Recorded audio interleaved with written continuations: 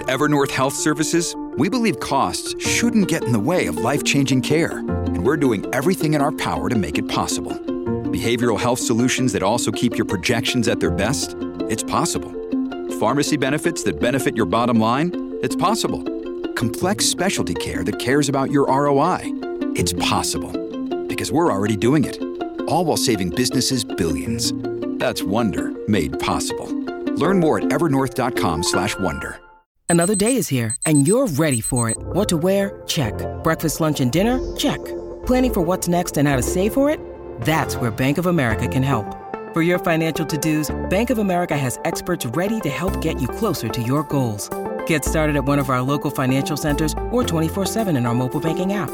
Find a location near you at bankofamerica.com/talktous. What would you like the power to do? Mobile banking requires downloading the app and is only available for select devices. Message and data rates may apply. Bank of America N.A., member FDIC. Welcome to the Girl on Top Shallon XO podcast. I'm your host, Shallon Lester, and you might know me from my YouTube channel, where I analyze celeb relationships and scandals for the lessons we can take into our own lives. But here on the podcast, I answer the best questions you submitted over the past week. Got a love quandary? Head to my website, shallonlester.com, to get connected, and also shop my merch and take some fun quizzes. Be sure to rate and review this podcast if you like it, and follow me on Instagram at ShallonXO, and find me on YouTube for 4 new videos a week. Welcome back, my little Shalloners. This week, we are talking about bitterness. Bitterness! Bitterness is compost manure-like byproduct of simply being alive, right? I remember when I was younger, like in my late teens, early 20s, I was a very bitter person. It's like I had started to sort of attune my emotional vision to all the injustices in the world. Injustices in my life. Why is her diorama graded higher than mine? Why does that guy like her instead of me? Why didn't I make the dance team? Well, because I can't dance. But also the injustices of like the entire world, right? They're locking people up at Guantanamo Bay and crops are failing and Native Americans have their lands taken away. And I was just this ball of anger, kind of. And let me tell you something. That gets worse as you get older because more injustices happen. You become aware of more of them. So we have to have some sort of way to manage our bitterness. So we're going to talk today about 2 different scenarios. One, a potentially very bitter scenario at work. And the other one is a really upsetting scenario, how to move on after a sexual assault or some other equally nightmarish trauma that, yeah, okay, you're stronger, it didn't kill me. But are you happy? Are you mired in bitterness? How do you let go of that? I'll tell you what I've done to move on from bitterness and free myself of truly those honestly self-imposed shackles of bitterness. We're gonna have a few real-world executable tips.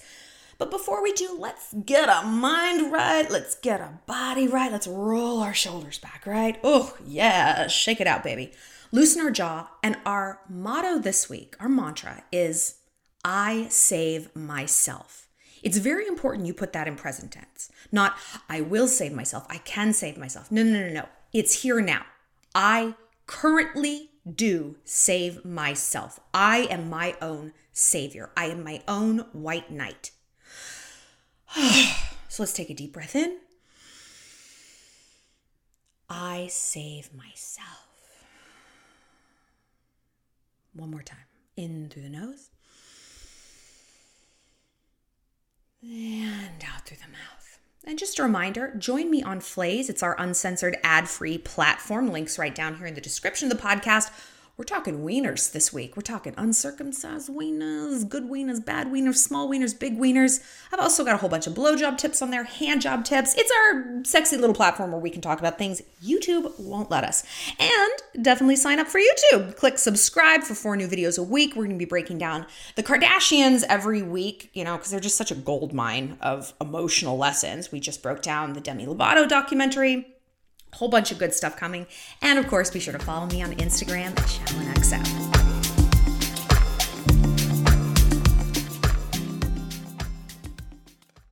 Look, Bumble knows you're exhausted by dating. All the must not take yourself too seriously and 6'1" since that matters. And what do I even say other than hey? Well, that's why they're introducing an all-new Bumble with exciting features to make compatibility easier, starting the chat better, and dating safer. They've changed, so you don't have to. Download the new Bumble now. When you need mealtime inspiration, it's worth shopping Kroger, where you'll find over 30,000 mouth-watering choices that excite your inner foodie. And no matter what tasty choice you make, you'll enjoy our everyday low prices, plus extra ways to save, like digital coupons worth over $600 each week. You can also save up to $1 off per gallon at the pump with fuel points. More savings and more inspiring flavors make shopping Kroger worth it every time. Kroger, fresh for everyone. Fuel restrictions apply.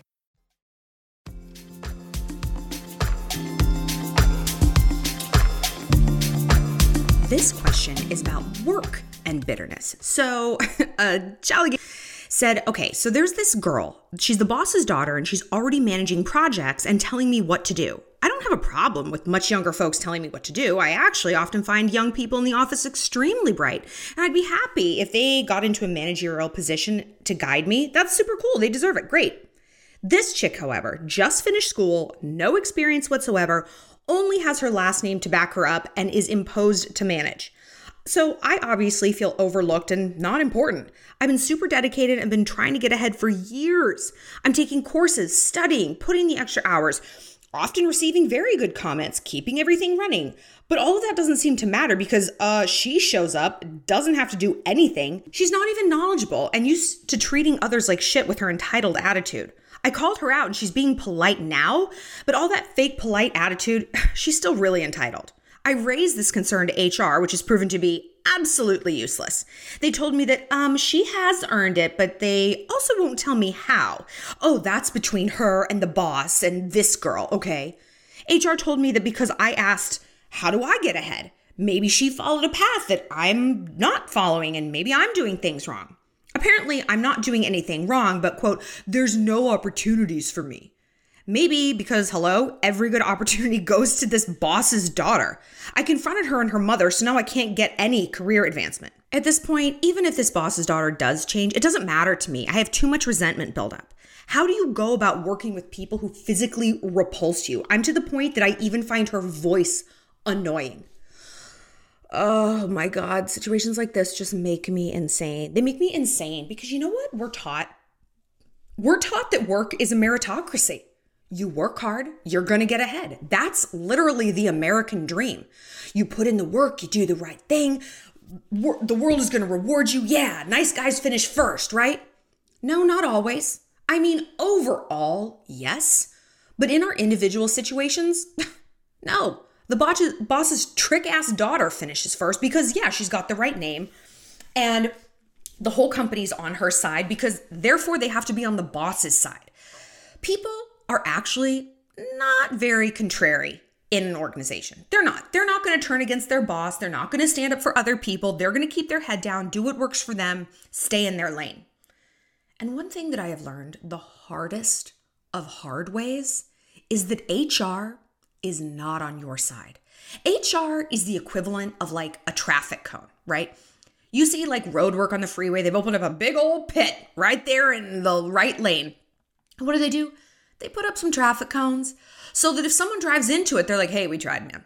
We warned you. I don't know, man. They're not going to build a whole wall and make it insulated and padded so that you can bounce against it and everything's fine. No, they're going to do the bare minimum. Why?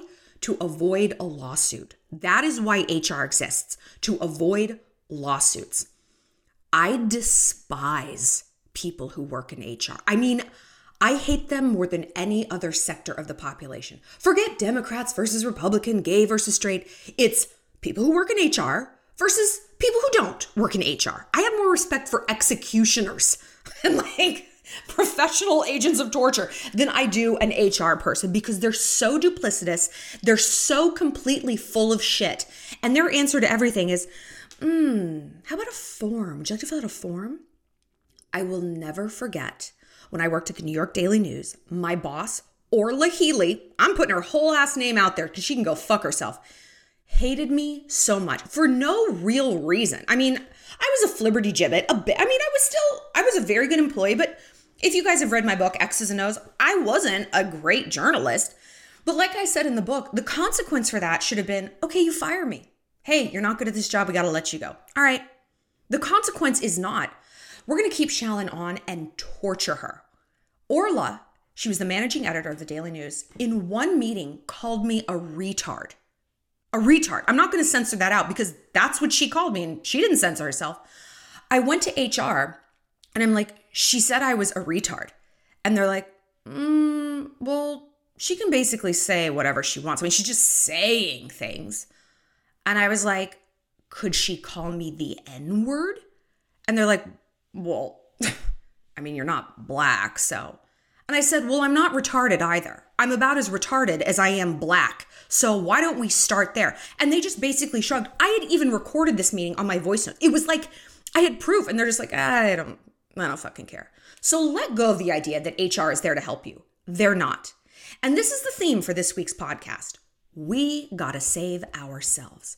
I think it was really interesting in this question when the Shalligator was like, I've been doing all of this stuff. I've been taking courses and extra work and and trying to get ahead. And ostensibly, that hasn't really gotten her anywhere. You know, even before this boss's daughter came along, she was just kind of like treading water, doing all these things that no one was really paying attention to. You guys know that when we talk about dating, a lot of times I copy and paste whatever dynamic you're dealing with onto like a different scenario, because sometimes that just puts things in perspective and makes it clearer. When we talk about like a fuckboy who's like, well, we're dating, but we're not together. I'm like, you would not accept a boss being like, hey, I would love for you to come in and work a bunch of shifts this week. Oh, but no, you don't actually work here. I mean, you're not getting paid. You don't have a desk, but please keep coming in and doing free labor. That'd be great. We could see that as being so ridiculous, right? Well, maybe we need to do this in reverse in this situation. Copy and paste this dynamic and say it was a dating scenario.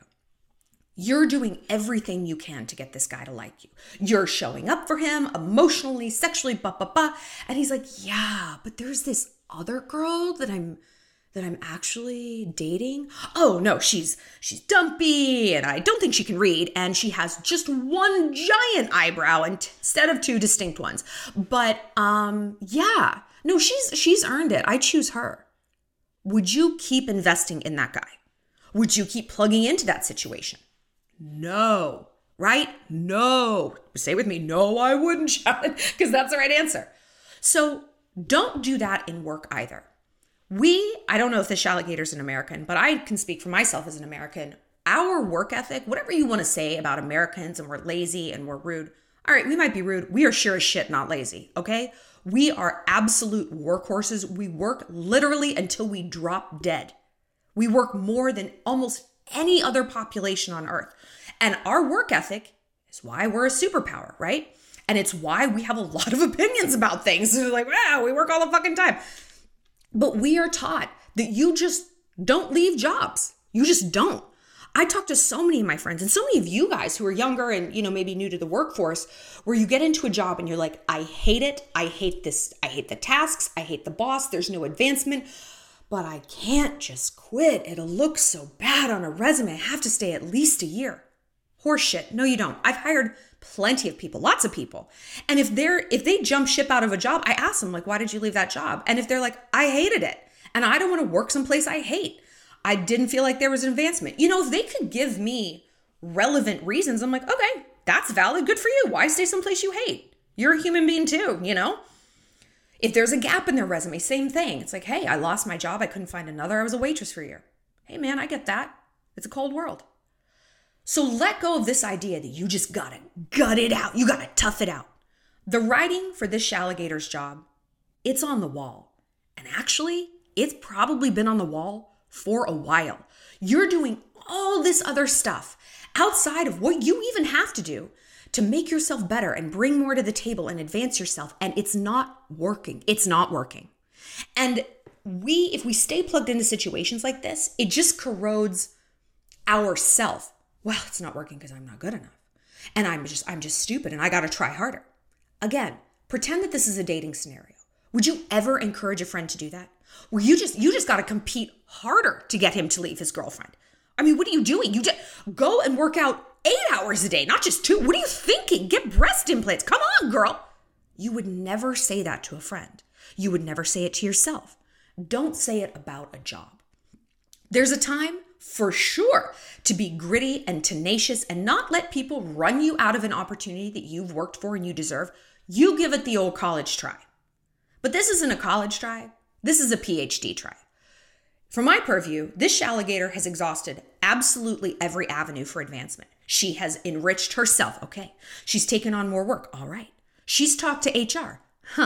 She's talked to the boss. Ugh. None of it's working. So that is what it is. It's time to pull back and get out. And it's not, oh, you're a quitter and you're just cutting and running. Who fucking cares? Who would say that to you? Literally, if that's what you think people are saying, get granular. Like I always say, I go back to this, the car of people who judge, right? If you've watched my videos, you've heard me talk about that. Like in high school, there was literally a carpool of the most popular kids. And my friend was like, that's the car of people who judge. And when I get twitchy about doing something or having a failure or pulling out of something, I'm like, oh my God, they're going to judge me. And I literally think about those specific people like Tara Estes, Jim Denisi. And it's like 0 part of those people care about anything I'm doing. But I have to look that in the face to see how silly it is. So if you're like, oh, I can't leave. People think I'm stupid. Who? What people? Who? Not your best friends. They're probably like, girl, you should have left 6 months ago. They're watching everything you're doing. They know that you're not just a quitter, that you're not a whiner, that you have really, really tried. And it's just not hitting. So why stay there? Now, look, I have quit jobs before I should have. I've lost jobs. I've gotten downsized, fired. I've been through the whole thing. And it's really scary to not have a job. And my grandmother always said this to me. She's like, I'd rather work a week for free at a job I hate than start a new one. Like it's really sucky to start a new job, but it's worse to try to look for a job. But it's the hardest to look for a job when you don't have one currently because there's desperation, right? I mean, even let's go back to dating. We all are the best flirts and we're so like charming and breezy when we already have a boyfriend. And we're out at the bars with our friends on a girls' night. We're just like, oh, like just being real flirty. That's fine. Good for you. It's good for your for your metabolism. Keep your claws sharp. But it's because, hey, you know what? I got a safety net. No big deal. I don't really need this dude. I'm just having fun. Same with looking for jobs. So this is what you do. You don't walk in there and quit and go out in a blaze of glory. That's fun. I've done that. And it's fun for about 9 minutes. The adrenaline lasts. Seriously, by the time you get into the elevator, down to the lobby and into an Uber, you're like, oh my God, what have I done? What have I done? What have I done? How am I going to pay my rent? They're going to badmouth me all over town. I left my favorite stapler up there. There's always something. So you take this time to dial down your productivity. I mean, you crank it all the way down, not to 0, but like 0.5. You do the absolute bare minimum. And you know me. I'm an overachiever, and I want you guys to be overachievers too. I'm an acquirer. I'm a conqueror. But I am also extremely judicious about my energy. And when I see the writing on the wall, hey, I'm funneling energy into something, an investment that is not giving me a return, whether that's a person, a friendship, a job, an endeavor, part of my business octopus, whatever it might be, I pull back. I don't give a shit how it looks to other people. I don't care if people like, you're not the worker I thought you were. Oh, you thought I was just this workhorse with no spine? Good. I'm glad I'm not that person. I'm glad you see that. And then, so you dial it down, right?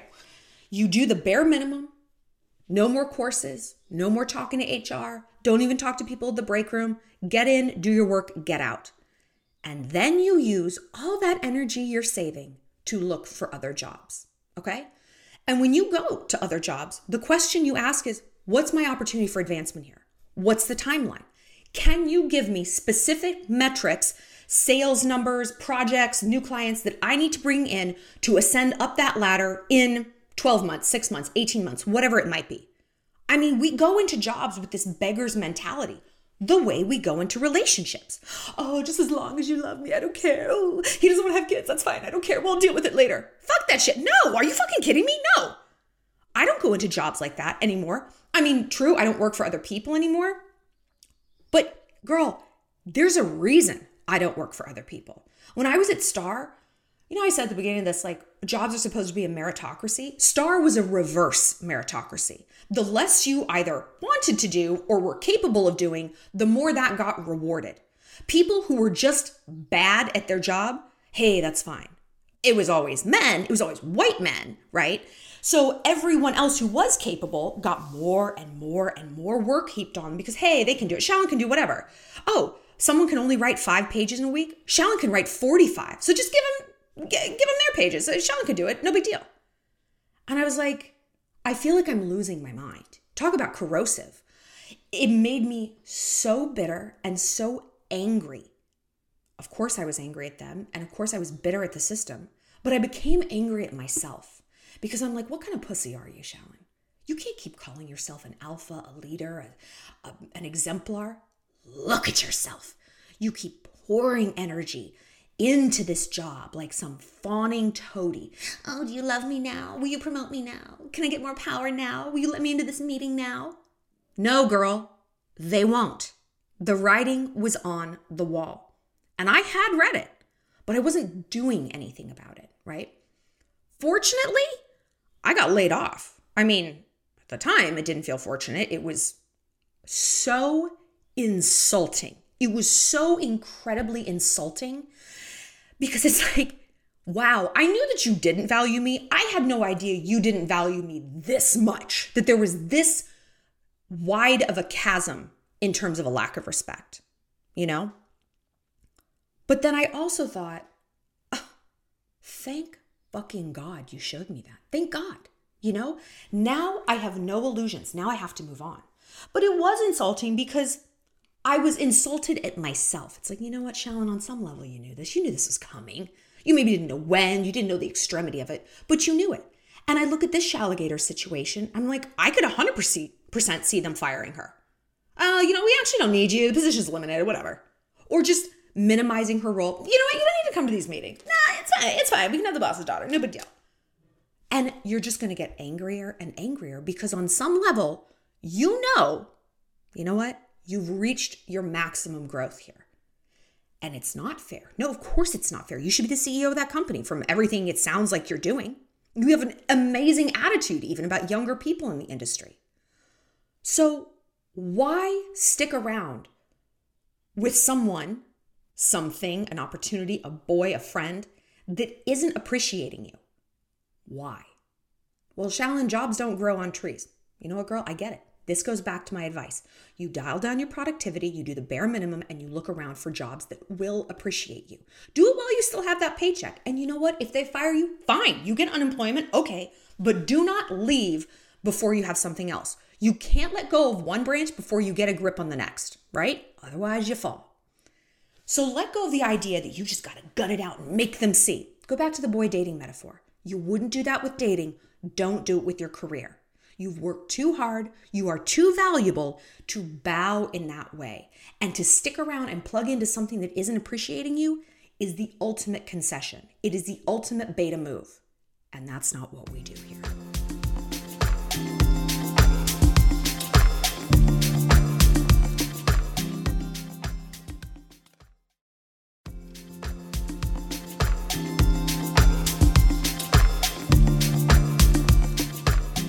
This question, it's a heavy one. It really is. So in my last video about Demi Lovato, I talked about my own experience being sexually assaulted in college. And I said, I don't even say the R word. It's just too intense. It's very Law and Ordery. And it makes me feel like a victim. And I don't like feeling that way.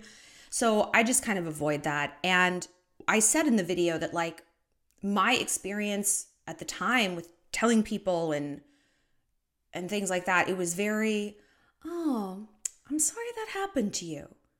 It wasn't this wave of justice. We're going to get him. Let's go to the police. It was like, oh, bummer. And it was as bad as the assault itself, to realize that, you know what? I'm kind of on my own here. Like, people were sad for me, but there was not really a sense of action behind that sadness. And I don't just mean like, I wasn't telling acquaintances. I was telling the absolute closest people in my life and my family. And it was like, Even my therapist was like, gosh, wow, nothing really. And so I came to a very stark realization that, you know what? I'm on my own, man. I'm on my own in this life. Yeah, people love me, and I mean, they have my back, I guess, but it doesn't really feel like that. And I was very, very bitter about that. It just compounded something that was already awful into something that now felt unbearable. But that was my sort of dark night of the soul. That was my really low point.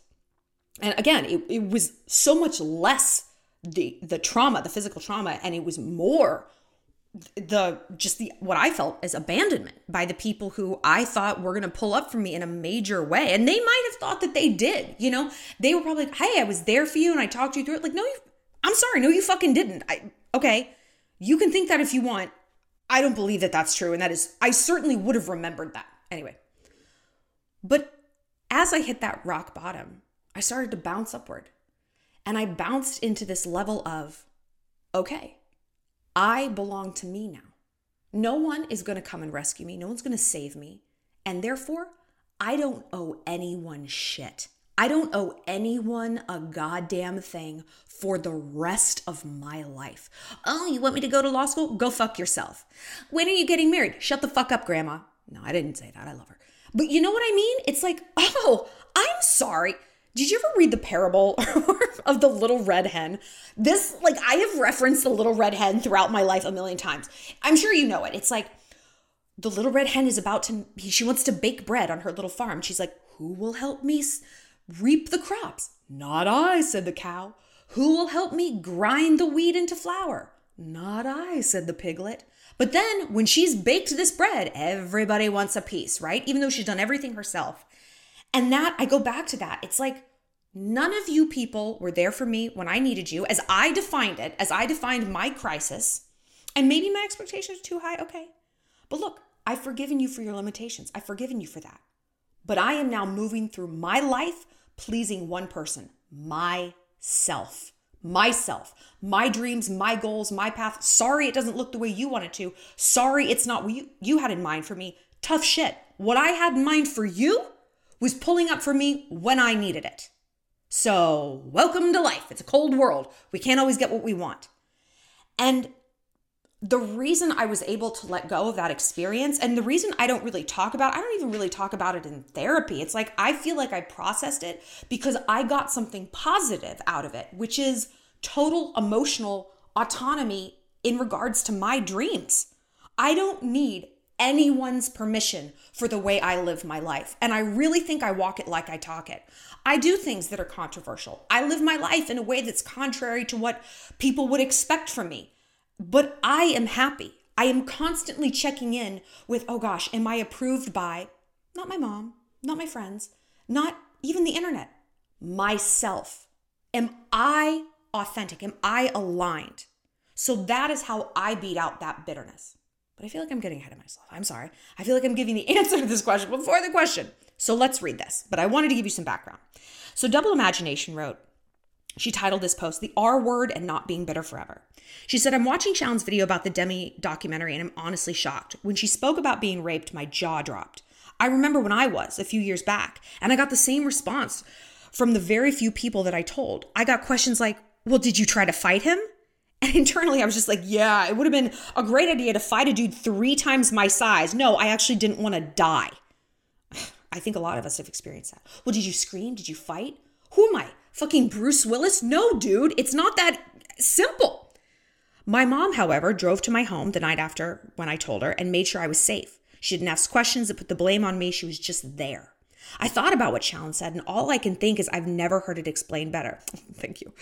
When something so life-shattering happens, you figure out who really is on your team. And that's you. And for me, it's my mama. So I will say I've definitely come to that same conclusion that, hey, it's just me out there. I'm the one who has to watch my own back because at the end of the day, I'm the only one I can trust. But it makes me bitter. I love people and I'm the kind of person who would destroy someone that came against someone I love. But when it comes to opening up to people, I find it pointless. Do I feel stronger from the experiences that broke me? Absolutely. Do I feel like my life is stronger after I've had to rebuild it from shambles? Definitely. But am I happier? No. I feel empty. How do you feel truly happy knowing you're the only one who truly does have your back? Oh, yeah. Fuck, man, I get it. I feel like so many of us are in this position, whether we've experienced this kind of trauma or whether we just look at our family and we're like, you know what?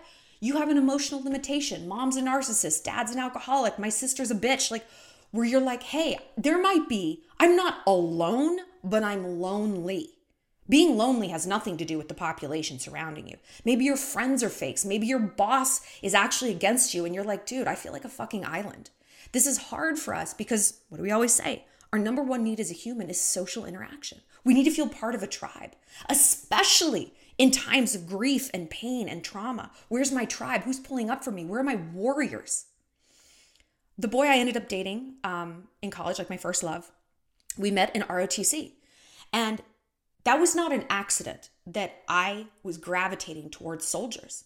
This was post-trauma. And I wanted someone who could, and I wasn't even in touch with this, like in a conscious sense. I wanted someone who could defend me and protect me. And I don't mean like on Facebook. I mean someone who could break someone's neck if they needed to. And I had told him about what happened. And he's like, don't ever tell me his name because I'll kill him. And he meant it. And I was like, I'm in love with you, And now, I got canceled last year, that fuck shit. And people put my address on the internet. And like, whatever it is people think about me, that was so beyond inappropriate and so disgusting. And like, I've also had someone stalking me. Like, there's been a lot of actual very real security threats against me in my life. And nothing has made me more insane, again, than the reaction from the people in my life. Well, you're being crazy. No, you really think someone's going to come to your house? Fuck you. Honestly, fuck you. It's like when people tell us that not only is our pain not valid, we're stupid for being in pain. Wow, thank you. What a helpful thing to say. Oh my God, that's amazing. Now I feel great. And so after that experience, I gravitate towards very menacing men, like alpha men. Ex-military, ex-Blackwater. A dude I dated when I first moved to Montana, he was Blackwater. He was an ex-Force Recon Marine. And he had tortured people in, I don't know, wherever Blackwater is, someplace in the Middle East. And I was like, how do you get someone to talk? And he's like, you drill a hole through their hand. Everyone talks when you drill a hole through their hand.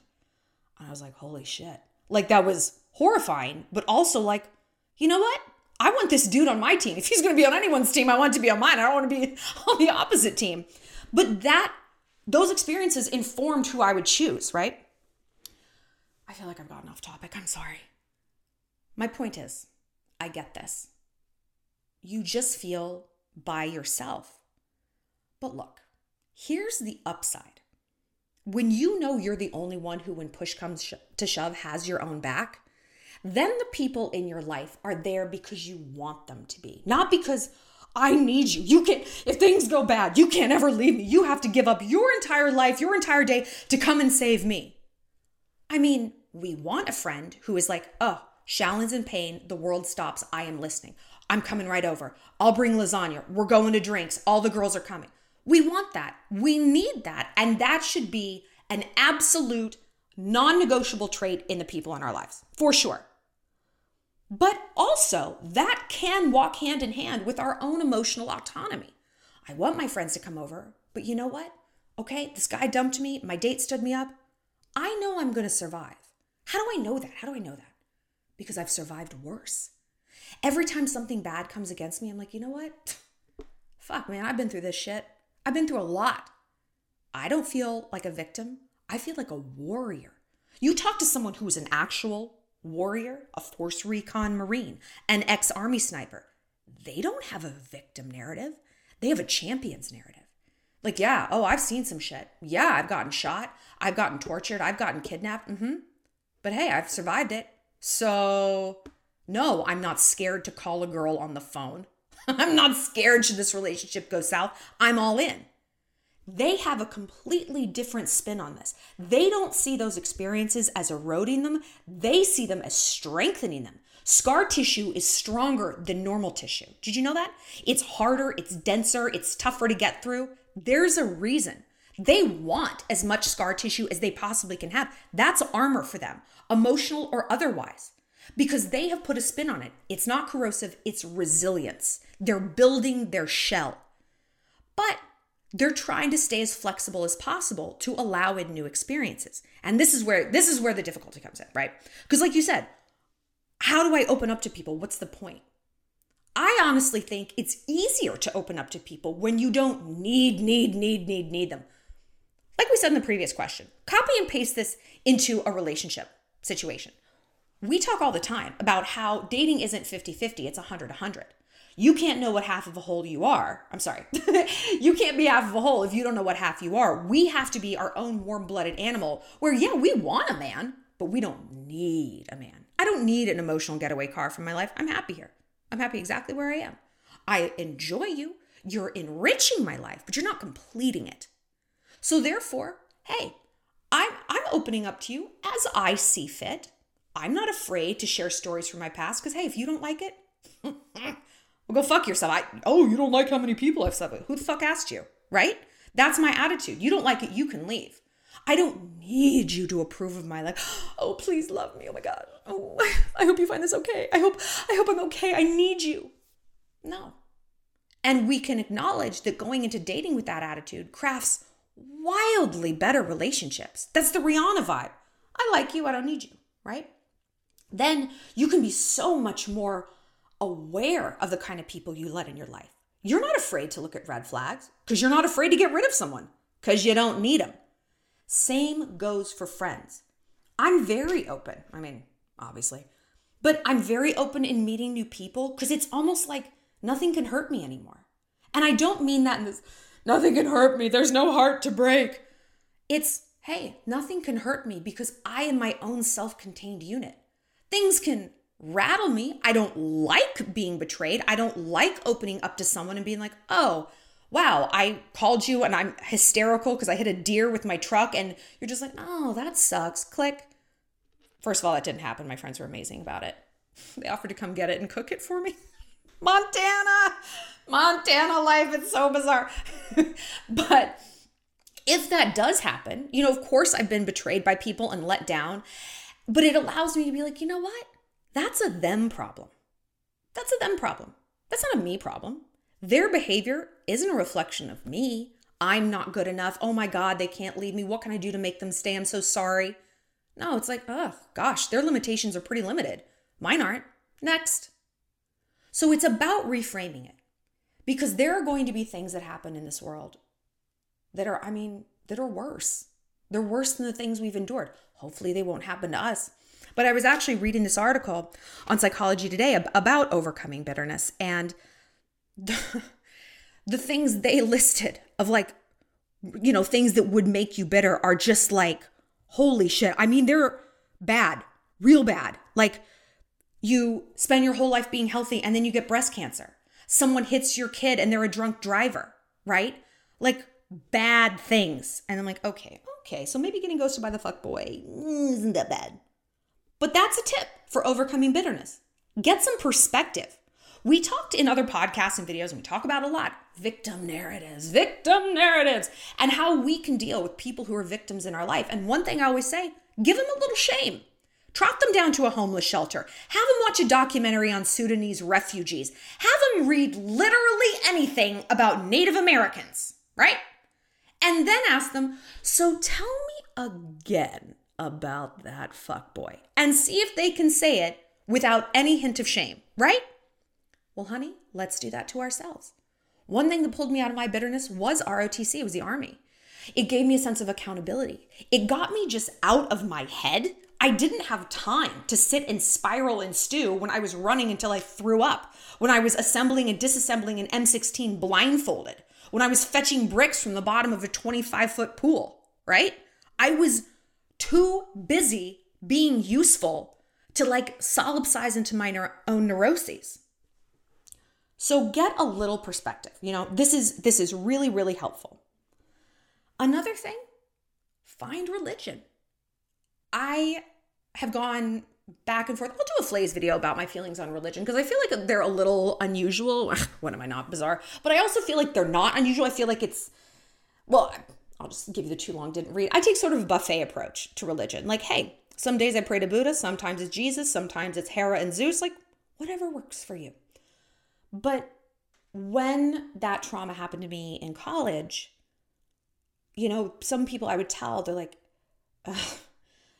God only knows why things happen. And, you know, a lot of people at my school were very religious. And so some people I was talking to, they defaulted to a religious rhetoric, like God's plan and this and that and blah, blah, blah. And you know what I kept going back to? So this guy had cancer when he was a kid and he almost died. He was like 11 when he almost died. And he was like on his deathbed, like last rites. And he made what the doctors called a miraculous hand of God recovery. And all I kept thinking was, you let this person live to become a monster? That's the God I'm supposed to worship? Really? Huh. That was really hard for me to get my head around. I can't ask that same God for help when they sent this chimera of a person into our lives. It just seemed so ridiculous. That veered me much more strongly towards the pagan religions because that is the kind of shit that they do. They're mischievous and they're spiteful, right? So I'm like, okay, well, if I look at it from the pagan point of view, it makes more sense. But then in this last year, you know, the cancel thing, the doxing, all of that, I got much, much more religious in a Christian sense. Because I'm like, you know what? The things that I do to help mankind doesn't give a shit.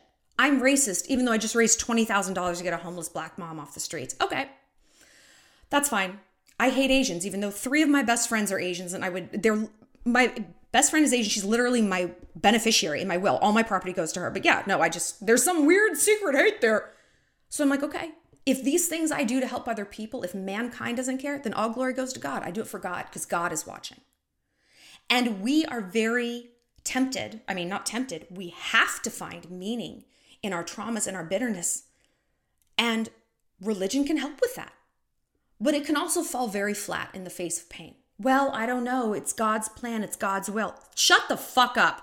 Like, that's not what you want to hear when your little sister's diagnosed with cancer. Because it just seems very like live, laugh, love. Like, gee, I don't know. And of course people don't know. Of course they don't know. None of us know.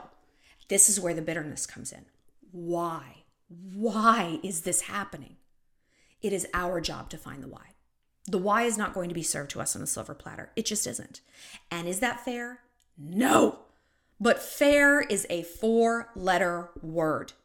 Fair doesn't really exist. A county fair exists. Fairness? Tell me one category in life, just one, that is truly based on fairness. Nothing. From beauty, hideously awful people can be extremely beautiful. To dating, why would he like her over me? Certainly to work, shitty people get promoted, reverse meritocracies. To the big things, health, life, death, wealth. None of it is fair. None of it is fair. And yet we're taught that word for some reason. That should not even be a word in our vocabulary. We should have no word for it. The way the Germans hate cilantro so much, they won't even give it a word. If you have a cilantro gene like I do, where it tastes like soap, it's because you have Germanic heritage. That's your fun fact of the day. So this is the next tip. Let go that life is supposed to be fair. Let go of the concept that you are going to get an explanation. You're not. And I know. It's crazy making. It's fucking crazy making. But it's more crazy making and more seething and toxic to keep waiting for that, to keep waiting for the scales of justice. Now look, you can get justice all on your own. Someone wronged you, go break their jaw, man. I don't know, whatever's going to make you feel better. But a lot of times There isn't a villain. There isn't a one particular person to go after. And even if there is, what does that honestly get you? And you know I love revenge. I mean, you know I do. But I do say that 9 times out of 10, moving on and living well is the best revenge. People who want your attention so bad, a fuckboy, a hater on the internet, to deprive them of that is the cruelest thing you can possibly do. So incredibly cruel. What is crueler than depriving a desperate person of the one thing they want? I can't think of anything. And for these people, it's your attention. It's your engagement. And no, karma might not come for them. They might, maybe not in this life, maybe not in the next. We don't even know if that's a thing. I get it. Ugh. I mean, that shit keeps me up at night, you know? And I know it does for you guys too. But we have to ask ourselves one question. When we are in the dark night of our soul, seething with bitterness, that our blood feels like it's made of pure venom coursing through our veins, the one question we ask, do I want to be a victim? Now, if you're a Shalligator, you know the answer to that. No, I don't. There's a lot of people that do. There are. We encounter them. We talk about them. We see them. We are not them, though. We are not victims. And people like the dudes I've dated, the Marines and the snipers, they've asked themselves that question. Am I a victim or am I a victor? Am I a champion? Or am I a turtle without a shell, a kite in a windy sky, battered around with no personal power, no agency, nothing? No, they're not. They've answered that question, and they probably ask themselves that question again and again whenever necessary. And that's what we have to do also. So when I go back to these bitterness feelings, I literally stop myself. Am I a victim? Do I want to be a victim? Is that how I see myself? And when I say that word, just victim, I feel like my skin crawls. I hate it. I hate to be pitied. I would always rather someone be like, she is a braggy douche, than, oh, poor pitiful Shallon. I fucking hate it. Again, there's a lot of people who don't. Fine, let them. But when we can confront that, and when we would actually have to answer the question, yes, I want to be a victim. Okay, girl, then keep wallowing, keep being bitter. But if we say, no, I don't, we take a deep breath and we switch the channel. Sometimes moving on from bitterness is, like I experienced with ROTC, as simple as staying busy. When do you get into those bitterness spirals? When do you start to stew? Is it late at night? Take some melatonin gummies. Don't stay up all night thinking about shit. Is it when you're brushing your teeth? Turn on a podcast. Is it when you're driving? When you see someone? Unfollow them. Take whatever steps you can, both mental and existential, but also like logistical, to remove triggers of bitterness. And it's tough. I mean, it's tough. It's really, really tough. Tell people in your life, hey, you know what? I don't want to talk about this person. I want to talk about this. I don't want to talk about that. I'm trying to move on and not be bitter. So tell them why. And they're going to be like, great. They don't want you to be bitter. They love you. So again, it goes back to, how do we open up? How do we be happy? Happiness is directly correlated to feelings of power and control, right? Not control over people, not like mass power, Elon Musk power. Power over our own life, agency, personal power. I am the driver in my life. I am not the passenger. So we have to just decide. I'm going to open up to this person. I'm going to tell them a story that, it's risky. Maybe they're not going to like it. Well, fuck them. If they don't like it, fuck them. Who cares? I've confronted all those things. My ex-boyfriend was like, I don't like how many people you've slept with. I was like, actually, if before I had met you, I'd been like, oh man, a guy's going to be like, oh, I don't like your history. Oh, that's so scary. I don't want to go through that. But then when it happened, I was like, who the fuck are you? Right? It was not the reaction I thought I would have. I didn't collapse. Oh my God, you're right. I was like angry and annoyed, and I pushed back. I stood up for myself. I exhibited personal power. That's how we dig ourselves out from bitterness. That's how we dig ourselves out from the past. We put one foot in front of the other. Maybe that's literal, going for a walk around the block. We emotionally put one foot in front of the other. I might never get a reason why. I might never get what I would deem as fair justice. I have to make my own happiness in this world. I have to move forward. It's not a perfect answer. It's not a perfect world. It's small steps that add up to large steps, and every step in the right direction is a step away from our trauma. Well, that's it for this episode of Girl on Top. Thanks for being part of the Shalantarage. If you have a love question you need some help with, find me on my website, ShallonLester.com, and be sure to connect with me on Instagram at ShallonXO and subscribe to my YouTube channel. Stay sweet, stay savage.